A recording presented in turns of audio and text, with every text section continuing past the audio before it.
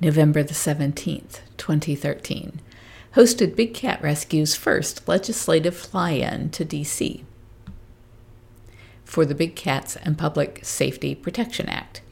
And we went from Tampa to DCA on November 17th through November 18th. The flight information was Passenger 1 was Howard Baskin, and Passenger 2, Carol Baskin, and Passenger 3, Susan Mitchell-Bass. So we flew in the following and helped them explain the necessity of the bill to their lawmakers. And I'm going to give the lawmakers by name, but I'm not going to list the full names of the people that we brought in. We had, for California, Boxer and LaMalfa, a guy by the name of Michael. And for Boxer and McClintock, a guy by the name of Steve, and another person, Janet.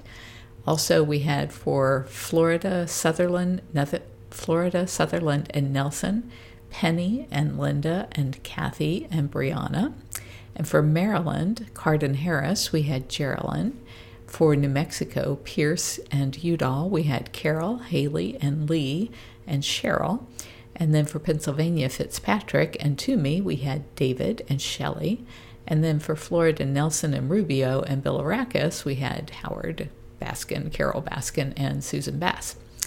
And then it says the 8/5/2013 USDA comment period was extended due to the AZA wishing to exempt their cheetah petting fundraisers.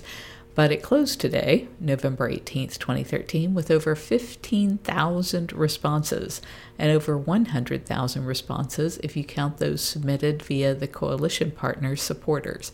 What happened there was, because of the bigger organizations getting so many people to send in comments, USDA decided if it was anybody that came through the HSUS portal, even though there might have been 50,000 people, we're going to count that as one.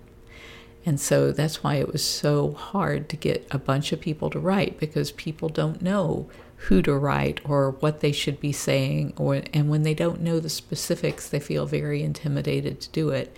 That's why we provide websites that make it easy for them. They can modify the language to be a little bit different for themselves, but most people won't take the time to do that. And so you end up with a whole bunch of people only being counted as one voice. That's why it's so important when we send out these alerts for people to please take a few minutes to change the subject line at least. Change something in there to reflect your personality and something about you and why it matters to you, so that it is counted appropriately.